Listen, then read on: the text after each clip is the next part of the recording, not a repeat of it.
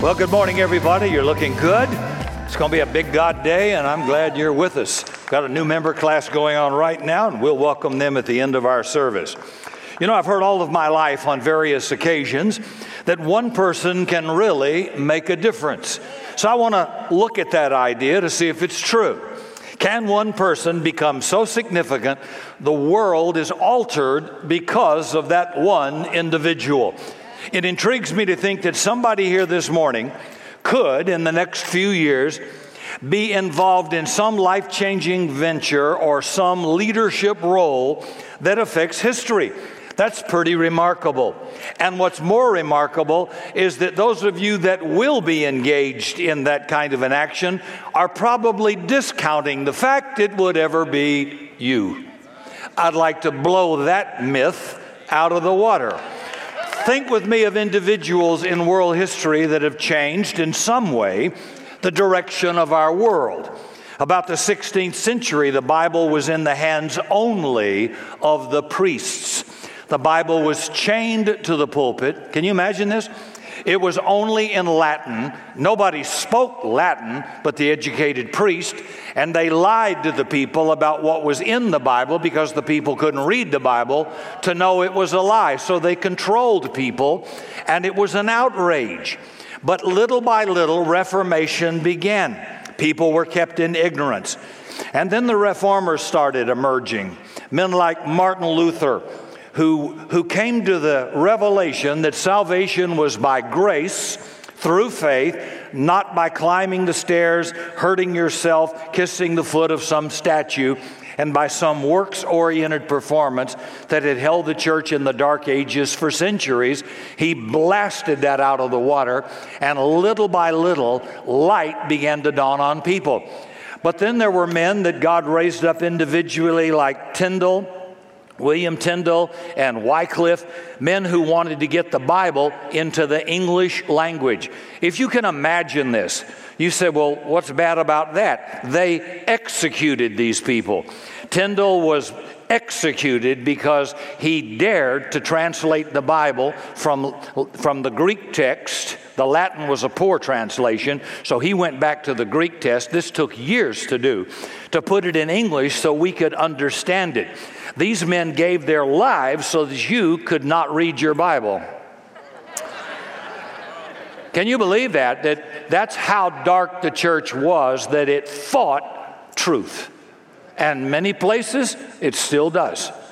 I just think it's remarkable to read the history. You can Google and look at these different people. God turned the light on in Martin Luther that salvation was by grace through faith, and old Luther had the courage to carry that light to places of darkness. What you and I take absolutely for granted cost these men their lives. They became known as reformers who protested the religionists of their day. Therefore, we became known as the Protestants, and we've been protesting ever since. I don't know. The church kept common people in ignorance long enough. The Bible was now to be in the language of the people. And through the Reformation, ignited by men like Luther, the Bible came to us in English, and little by little, people got free. One person at multiple ages brought change to world history. About the same time, there was another man who was a painter, a sculptor, an architect, a scientist, an engineer, a dreamer named Leonardo da Vinci. Not the movie actor. That's DiCaprio. This guy was an illegitimate child, a brilliant man who dreamed things nobody else dreamed about. His curiosity was consuming, and he changed the world. Inventors who cannot be overlooked. Benjamin Franklin in the history of the United States. Thomas Jefferson, Henry Ford, Bill Gates, Steve Jobs, and scores of other individuals who thought thoughts nobody else had imagined possible, or who had debunked and said it's not possible. But through hard work, perspiration, and some inspiration, they were led into adventures that were never considered possible. I'm thinking in the early 60s, Bill Lear, a genius of a man who said we can have a private small jet for the average businessman or person, and they said he's out of his mind. And yet the Lear jet came as a result of that man's thorough persistence and engineering skill. And I'm sorry to bring that up because I just love aviation. But the Learjet was the first and changed world travel for individuals and entertainers. And if you get one, I'd like to borrow it. I can fly it, all right. But these people turned dreams into reality, and we're the benefactors of it today. I mean, imagine, I used to have a big Bible and had a notepad. Now I just got an iPad. I can carry it all over the world with hundreds of messages on it. Thank you, Steve Jobs. You see, God uses all kinds of people, Christian and non-Christian people, but I'm trying to get you to see that God can use one person to change the world. And all of these people, this was an illegitimate kid. All of these people, some of these people never finished high school. Most of them never had a college education. Most of them never had any advantage at all. They were dreamers. They had inventive curiosity, and they made a difference in the world.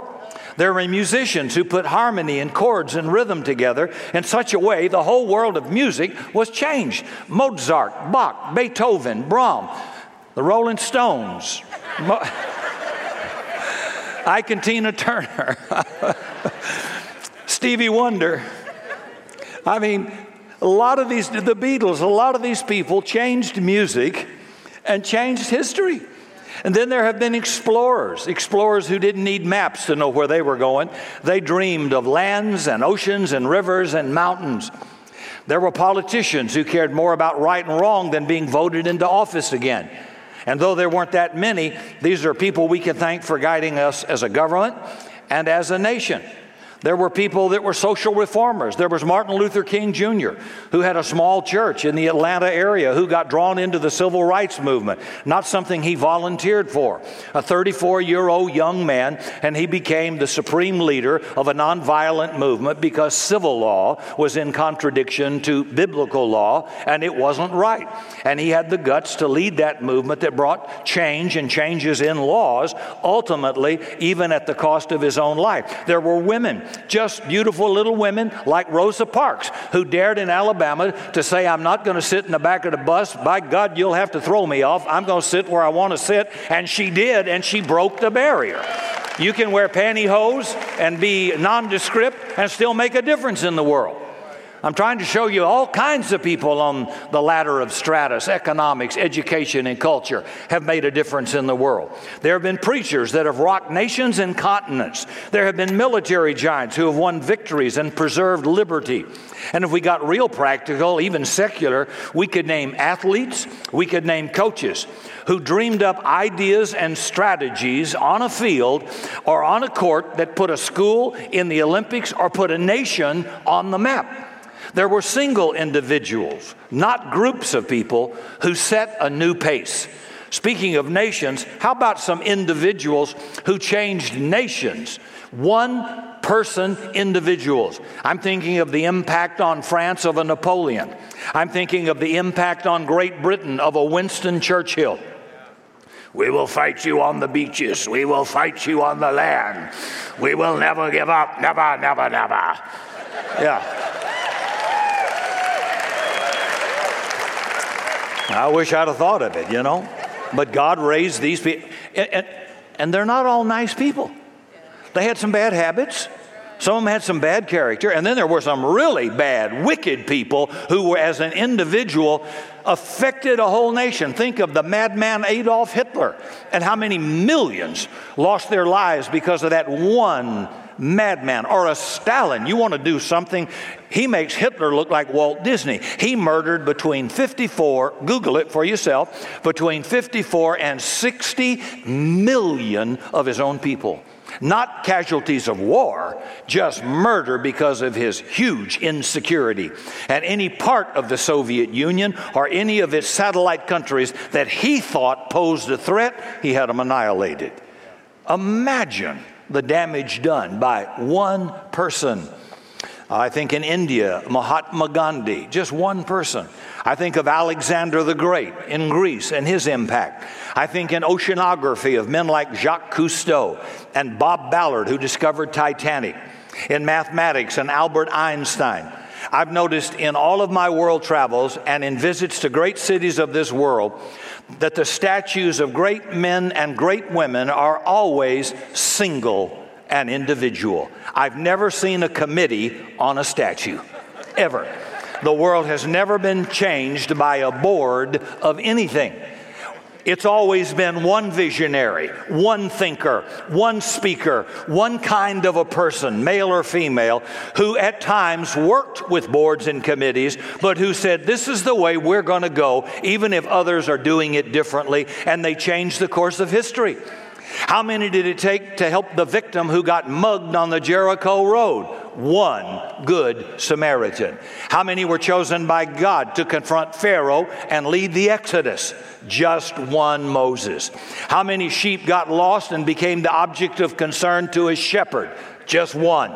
How many were needed to confront adulterous King David and bring him to his knees in repentance?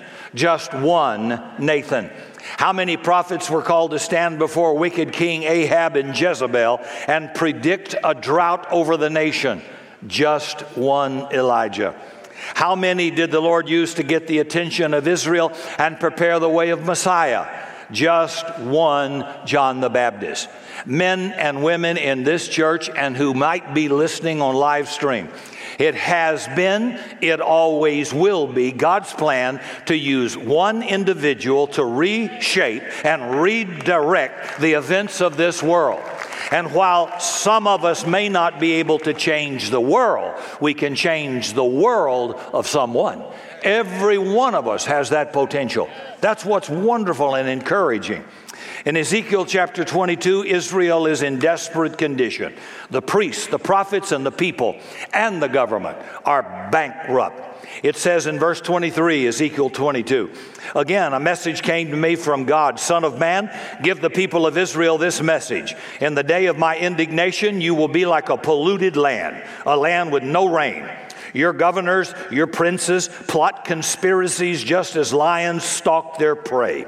They devour innocent people, seizing their treasures and land and extorting their wealth. They make many widows in the land. Your priests have violated my instructions. They have defied my holy things. They make no distinction between what's holy and what's not. They don't teach my people the difference between what is ceremonially unclean and what is clean. They disregard my Sabbath days. I am dishonored among them.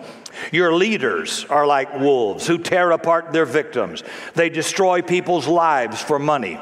And your prophets cover them up by announcing false visions and making lying predictions. They say, my message is from the sovereign Lord, when the Lord hadn't spoken a single word to them. Even common people oppress the poor, rob the needy, and deprive foreigners of justice. Corruption. And if you and I had lived in that dark day, we'd have thought, is it possible anybody can make a difference? So look at what the Lord says. Now I'm in Ezekiel chapter 22, verse 30. God says, I looked for someone, not a committee, who might rebuild the wall of righteousness that guards the land. I looked for someone to stand in the gap in the wall so I wouldn't have to destroy the land. But I found no one. In the midst of national corruption, political corruption, spiritual corruption, God said, I just need one person. Not a congregation, not a committee, just one person. Someone he could lead in a brave, courageous, unusual, and creative way. And one person who could walk with God could have altered the course of that land according to what God just said. But God said, I couldn't even find one. You know, if you've got a heart that's right, God will see it and God will use it. I was taught as a young man, the greatest ability is availability. God will use broken vessels. God will use stained vessels. God will use just about anybody if you're available. How available are you? You waiting for somebody else to do it? God will use you in this generation. And my concern is that a great majority of you will discount the fact God will ever do it. But the search goes on. God still looks to and fro throughout the earth to find a man or a woman whose heart is completely His. So let's look at Scripture to see God at work where individuals are important. In Genesis 6, all the way back to the beginning, God says He looked at the human wickedness on the earth. He saw everything was evil. The thoughts of all men were just evil consistently. So God said he repented he had ever made man and put him on the earth. And then in verse 8, but Noah found favor with the Lord. Noah was 120 years building this great barge, this ark. In the New Testament, he's called a preacher of righteousness. Imagine spending a century building an enormous barge, preaching righteousness to people who mock you. And as a result, only 8 people on the face of the earth were saved from judgment by one man who found favor in the eyes of the Lord. It could be one man in this room whose family and children amount to something great because of you. Just one person or one mother or one woman. You never know.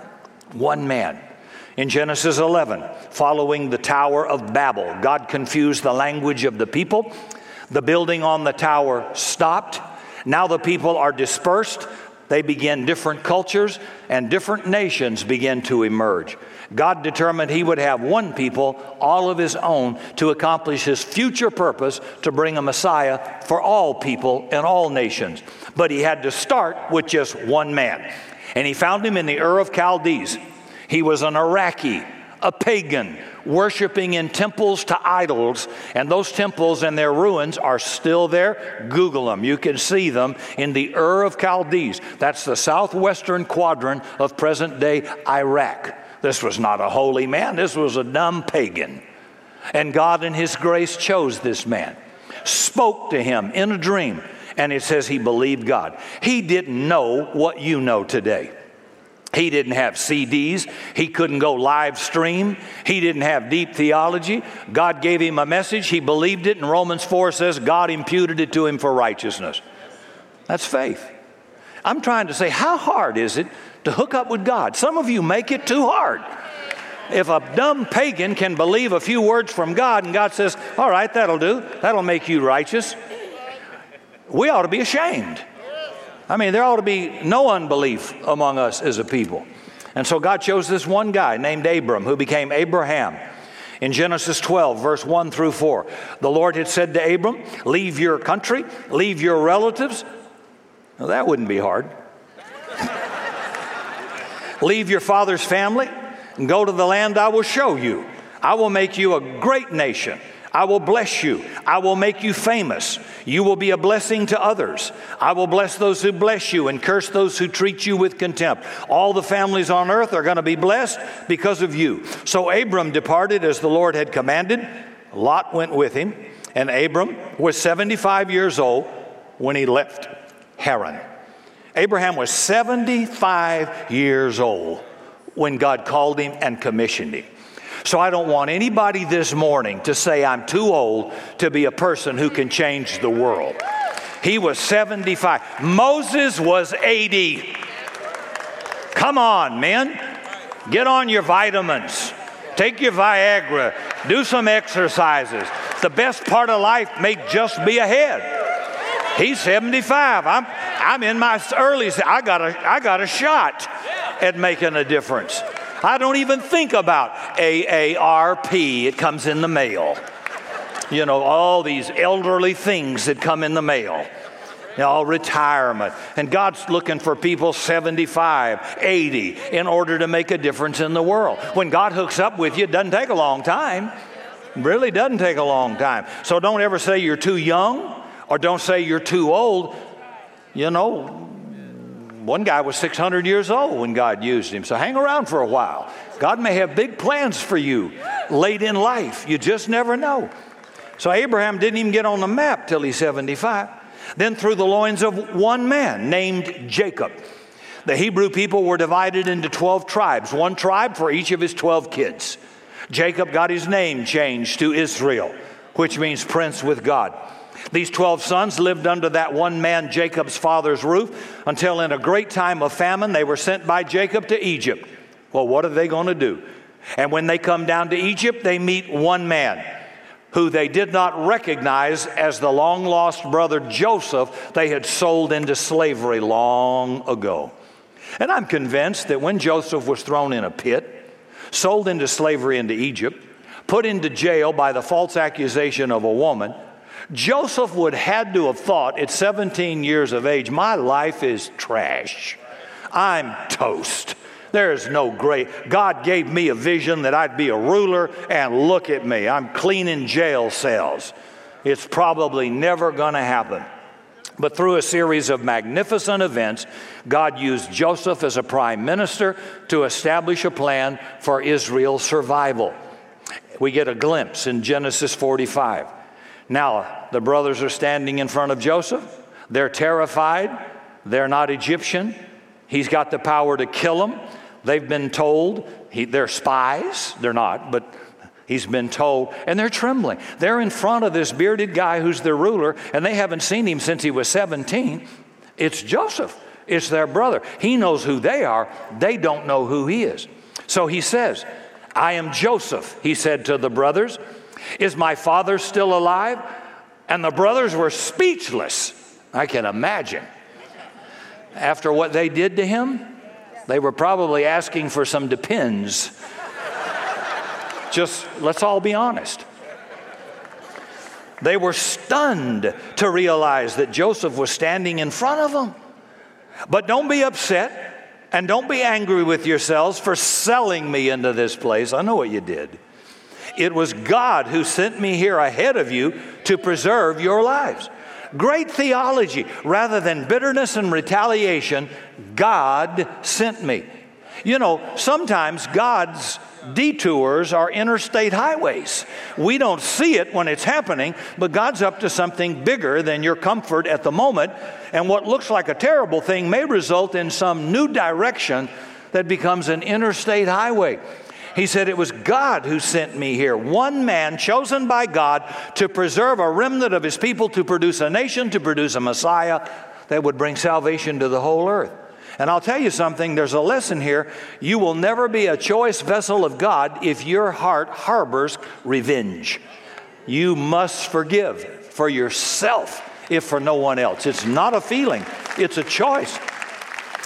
Noah made a difference. Abraham made a difference. Joseph made a difference. And then there arose a Pharaoh that did not know Joseph. He started to oppress the Israelites. They were enslaved, mistreated, beaten, forced to make bricks, starved. It was a dark day for this small, tiny nation. But one woman who did not fear the command of Pharaoh to kill her male baby. All Hebrew women that had male babies were to kill them. Put her baby in a small raft on a Nile River and floated it down to where the daughter of Pharaoh was having an oil of Olay bath. And she took a chance. Love this woman. And this Egyptian princess picks up this little Hebrew baby, falls in love with him, names him Moses, and carried him into the palace. God uses ordinary things to do extraordinary things, and he'll use you. So here's Pharaoh thinking, if anybody's a threat to my kingdom, he's going to be powerful, and the sucker just came in a bassinet. What's going to kill you just came right in front of you, and you didn't recognize it. Had no clue. So God's man, God's deliverer, is just one tiny baby. And at the age of 80, Exodus 3, Moses stands by a bush that's burning but not consumed, and God spoke to him from the bush and said, this is Exodus 3, verse 6, I am the Lord God your father, the God of Abraham, Isaac, the God of Jacob. When Moses heard it, he covered his face. He was afraid to look at God. Now notice who God's speaking to. Not a committee, not a group, not a political party. Just one man named Moses. And notice what he uses to speak to a Moses. You may not be a Moses. There won't be many Moses. But you could be a bush that burns, that God uses to direct a deliverer. Your impact on that life could save that life, could refocus that life, could bring that life to a knowledge of God. You just have no idea at all the impact of an ordinary scrub desert bush. And it was momentarily used to redirect a deliverer of a nation. I'm showing you again the power of one person to make a difference in a world. Exodus 3, verse 7, the Lord said to Moses, I have seen the oppression of my people in Egypt. I have heard their cries of distress because of their harsh slave drivers. I am aware of their suffering. So I have come down to rescue them from the power of the Egyptians and lead them out of Egypt into their own fertile and spacious land. It's a land flowing with milk and honey. It's a land where the Canaanites, the Hittites, the Amorites, the Perizzites, the Hittites, the Mosquitobites, the Jebusites now live. Dear Jesus. Look, he said, the cry of the people of Israel has reached me, and I have seen how harshly the Egyptians abuse them. Now go, for I am sending you. Moi? Yes, Moses. You. Not me. I stutter. I'm slow of speech. I'm not quick on my feet. Use my brother Aaron. He's got a big mouth. He talks all the time. Use him. Don't use me. Yep. Here it goes. You must lead my people Israel out of Egypt. I will send you. And Moses, after much arguing with God, led Israel out of Egypt. Just one man. The exodus of Egypt was not by a board, a committee, or a political party. One man God used. Then in Joshua chapter 1, the baton of leadership passes from Moses to Joshua. In Joshua 1, verse 2, Moses, my servant, is dead. Therefore, the time has come for you to lead these people, the Israelites, across the Jordan River into the land I'm giving them. I promise you what I promised Moses. Wherever your foot sets, I will give that land to you. No one will be able to stand against you as long as you live, for I will be with you as I was with Moses. I will not fail you or abandon you. See, when a man of God dies, Moses, nothing of God dies. It abides forever. When a person God has used in your life passes off the scene, nothing of God from that person ever passes off the scene. Verse 7, be strong, therefore, and very courageous. Be careful to obey the instruction Moses gave you. Don't deviate from them. Now, I told you before, civil law is going to constantly change and constantly contradict God's word and God's will. We don't hate, we don't dislike people. We love people. However, we are people bound to follow Jesus. When he gives us his word and his will, and I become a member of his kingdom through faith in Jesus, I want to please him. I want to obey him. I believe his purpose for me is good. I believe his will for me is good, not evil, and that he knows best. How to live life, how to do money, how to stay healthy, how to raise kids, how to have a good marriage. And no matter what civil laws come and go, God tells Joshua, hey, don't deviate from my word. Don't turn to the left or to the right. Then you will be successful in everything you do. The book of Joshua is a story of invasion. These Hebrews that began with Abraham were delivered by Moses out of Egypt, now come into the promised land. And as they're about to occupy these model homes and wells they didn't dig, houses they didn't build, eat from vineyards they had not planted, and would gain an affluence they hadn't earned, God cautioned them. Don't start believing your own press. Watch out. You'll become very weak. You'll get fat and sassy. He says, woe to them that are at ease in Zion. And Israel did exactly that. They forgot God, who set them up, who delivered them. And as a result, Israel goes through a series of downturns, and God had to raise up individuals at different seasons called judges. And you'll find them in the book of Judges in your Old Testament. These were men and women, women too, singled out by God to bring his people out of disobedience, out of bondage, into blessing and obedience. People like Deborah, Barak, Gideon, Abimelech, Samson, Jephthah. These were not perfect people, but they obeyed God, and God used them to save a nation, to get it out of captivity and bondage. Just a quick glimpse, Judges 2, verse 11. The Israelites did evil in the Lord's sight and served the images of Baal. They abandoned the Lord, the God of their ancestors, who had brought them out of Egypt. They went after other gods. They worshiped the gods of the people around them. They angered the Lord. They abandoned the Lord to serve Baal and the images of Ashtaroth. This made God burn with anger against Israel so that he handed them over to the raiders who stole their possessions. He turned them over to their enemies all around, and they were no longer able to resist them. Every time Israel went out to battle, the Lord fought against them, causing them to be defeated, just as he had warned. And the people now were in great distress. They cried to the Lord. Then the Lord raised up judges to rescue the Israelites from the attackers. So this goes on over and over and over. This is a cycle of obedience, which leads to prosperity and affluence, which then leads to weakness and idolatry and failure and ultimate defeat. Then in despair, they cry out to God. God raises up an individual, a judge, one person, to bring them back to God and to bring them back into a place of liberty and not bondage and prosperity.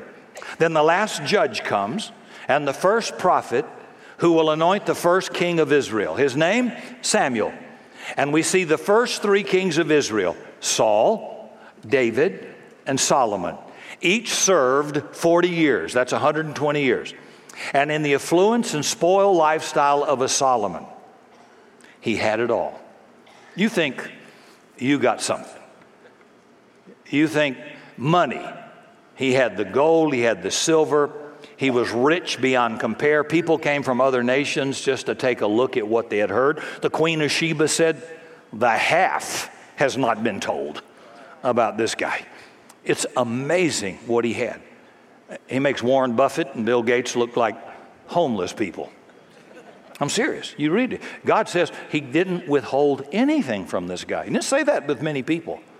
Oh, and I know you think women would be the answer to everything. He had 1,000 of them. Try that on. Think about all the mother-in-laws you'd have with that. Over 700, was it 300 wives, 700 concubines, or just the reverse? But that's more women than I can imagine. I can't handle one, let alone imagine dealing with that. And you know what? They turned his heart away from God. By the way, Solomon, who was the greatest in the Old Testament for wisdom, who had a heart for God, who is the product of adultery. His father was David. His mother was Bathsheba. David committed adultery with Bathsheba, killed her husband. This is stuff you didn't get in flannel graph in Sunday school. Killed her husband, tried to cover it up, got exposed by the prophet Nathan, but genuinely repented. And God ultimately brought him back to the throne. That baby out of that relationship with Bathsheba was Solomon. I think this is grace, because no matter what the background, what David did, what Bathsheba did, God in his mercy raised up this incredible guy named Solomon. But the sad part is more people are destroyed by success than by failure. And Solomon does not finish well. He's in heaven. I don't know about the women, but he's there. But I want you to see, he started really, really good. And he didn't ask the Lord for wealth and riches and women. He says, just give me wisdom so I can rule your people well and justly. And God says, wow, you're the first guy I had that never asked for anything. Therefore, I'm going to give you everything. But what happened? Turned his heart away from God, and at the end, he doesn't finish well. So you got to be real careful. Whether you're a preacher with a prosperous mega church, or you're a businessman with extreme assets and wealth, whatever you may be real careful. It has a tendency, it just has a tendency, if we're not careful, to move us further away from God because we don't have any need. I can buy anything I need. I'm not in that category. I can't buy anything I need. And most of you couldn't either. But the point is, can you imagine how independent it makes you and entitled, and if you can't see it, you can buy it? Most people can't do that. Well, it tends to make you independent of God. You don't mean to, it just tends to go that way throughout history. So finally, the nation divides after Solomon under his son Rehoboam. And now we've got two nations. We've got the Israel up to the north and capital of Samaria, and then Judah down in the south of Jerusalem. and they're at civil war with each other constantly. And when a nation stays at war with itself long enough, enemy nations move in and take over. So the northern tribes of Israel are invaded by Assyria and captured. The southern tribes are invaded by Babylon and taken captive. And during this time, God raised up individuals called prophets to speak to his nation. These were people who saw Israel through a time when life was at its worst. Men like Isaiah, Jeremiah, Ezekiel, Hosea, Daniel, Amos, Jonah, Micah, and a host of others. One person each at a time in Israel's history that God used to speak to them, and they affected their world. Eventually, the southern tribes were allowed to return to Jerusalem. The city is in ruins, and one man rebuilds the wall of that city. His name is Nehemiah. He's 800 miles away from Jerusalem. He gets permission from the king he served with excellence to go down and rebuild the walls. And then God raises up one guy who's a priest. His name is Ezra. And he brings back the word of God to the people because they've already all forgotten what's in the word. And now he brings restoration. And then suddenly, and this is amazing, everything goes quiet for 400 years. Nobody spoke, nobody wrote for God, nobody said anything for God between the book of Malachi and the book of Matthew. Malachi is the last book of the Old Testament. Matthew's the first book of the New Testament. And in between are 400 silent years. Then, a strange man wearing camel hair, eating locusts, comes on the scene, and it's not Sonny Bono. I got you, babe. No. It's John the Baptist, and he speaks of a Savior who would deliver them from their ills. This man was a cousin of Messiah, Jesus Christ. He was the forerunner who came to prepare the way. Just one strange guy.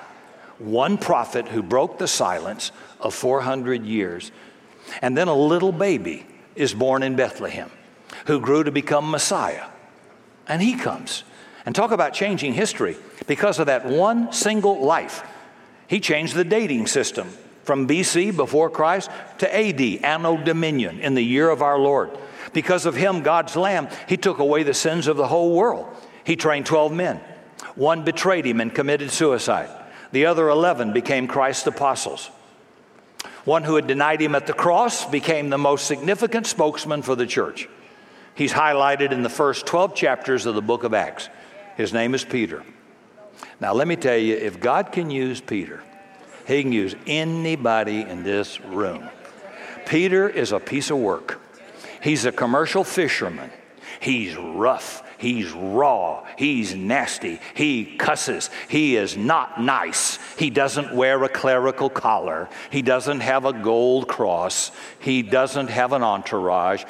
You'll see him on Deadliest Catch. Rough. And I mean, this is raw. And after 3 years walking with Jesus, 3 years with the Son of God, he's still cussing, and he tries to cut the head off of somebody that's a threat to Jesus, the servant of the high priest. He misses his head and gets his ear, and Jesus picks up the ear and puts it back on. I just love to see a video or a DVD of some of this. But what I'm trying to say is this rough, uncouth, not very religious guy is a major player in 12 books of the book of Acts. And he really comes to have a tender heart towards the end as a young man who made a lot of mistakes. That could be you. That could be me. And I thought, one person. He would be passed over by a church committee. He wouldn't be good material for TBN or Christian TV. He's not nice. You guys don't seem to get it. God's not looking for nice people. He's just looking for somebody available. And that's why he uses people you don't like. And I'm saying he'll use you. You don't know what I've done. You don't know my past. I know these people, and I know that's not an issue. Are you available? God can use anything if it's available. So Peter comes along. And following Peter, the most significant individual to finish the New Testament and write 75% of it is a guy member of the Sanhedrin, a Pharisee named Paul, persecuted the church, and the book of Acts becomes the only unfinished book in the Bible. We're still being included in the history of the church, and God is still looking for people who are available. How's my time here? In 1645, one vote gave Oliver Cromwell control of England. In 1649, one vote caused Charles I of England to be executed. In 1776, one vote gave America the English language instead of German. In 1845, one vote brought Texas into the Union. In 1868, one vote saved President Andrew Johnson from being removed from office. In 1875, one vote changed France from a monarchy to a republic. In 1876, one vote gave Rutherford B. Hayes the presidency of the United States. In 1923, one vote gave Adolf Hitler leader of the Nazi Party. In 1941, one vote saved Selective Service weeks before Pearl Harbor was attacked. Never underestimate the power of one, the power of one life. Remember the one person who told you about Jesus. How significant was that? Did that change the course of your life forever? Because I remember that one person in business who took me to lunch and led me to Jesus. I wasn't hard. It was just that it happened over a simple meal in a business environment. It wasn't religious. It was very simple.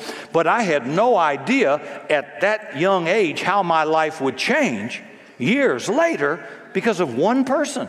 One person in school who believed in you, encouraged you, took time for you, could have changed the whole outcome of your life. One mean, rough, hard woman in high school heard me read the devotions. Back then, you could read the devotions on Daily Bread over the intercom in high school. And the senior class had to do it. It was not thought of as a reward, folks. We had to do it. So my day came and I went down to the principal's office, and it's just a very short devotion. You can get them to this day. And I read the devotion. My time's up. Good. Fine. Back to class. And that scrawny woman came and got me out of class and said, I want you to speak in a contest. I thought, no, I can't do that. No. Anyway, make a long story short, she got me after school, wrote scripts, edited it, made me speak, told me how to stand, how to hours and hours for 2 years. And never did I have a clue that I was being equipped for something in the future off of something that was just secular at the moment. One person. She probably had no clue either. I'm sure in heaven she said, Holy Moses, who would have dreamed that? I sure didn't. And that's probably, we could go around this room and hear some phenomenal stories. You could be that person. You just never know. One person can change your life forever. Last verse, we're through. Romans 5, verse 12. Whereby as by one man sin entered the world, that's Adam, and death by sin. Death passed on all men, for all have sinned. What brought that into the world, this thing called sin and death? One guy, Adam. So look at verse 15. For then, if by one man's sin many died, much more the grace of God and the gift of the grace of God by one man, Jesus Christ, abounded to many. Sin came into the world by one man. And God brought righteousness and salvation by grace into the whole world to all men by one man, Christ Jesus, our Lord and Savior. For more information on Summit Christian Center and Rick Godwin, visit summitsa.com and connect with us on social media.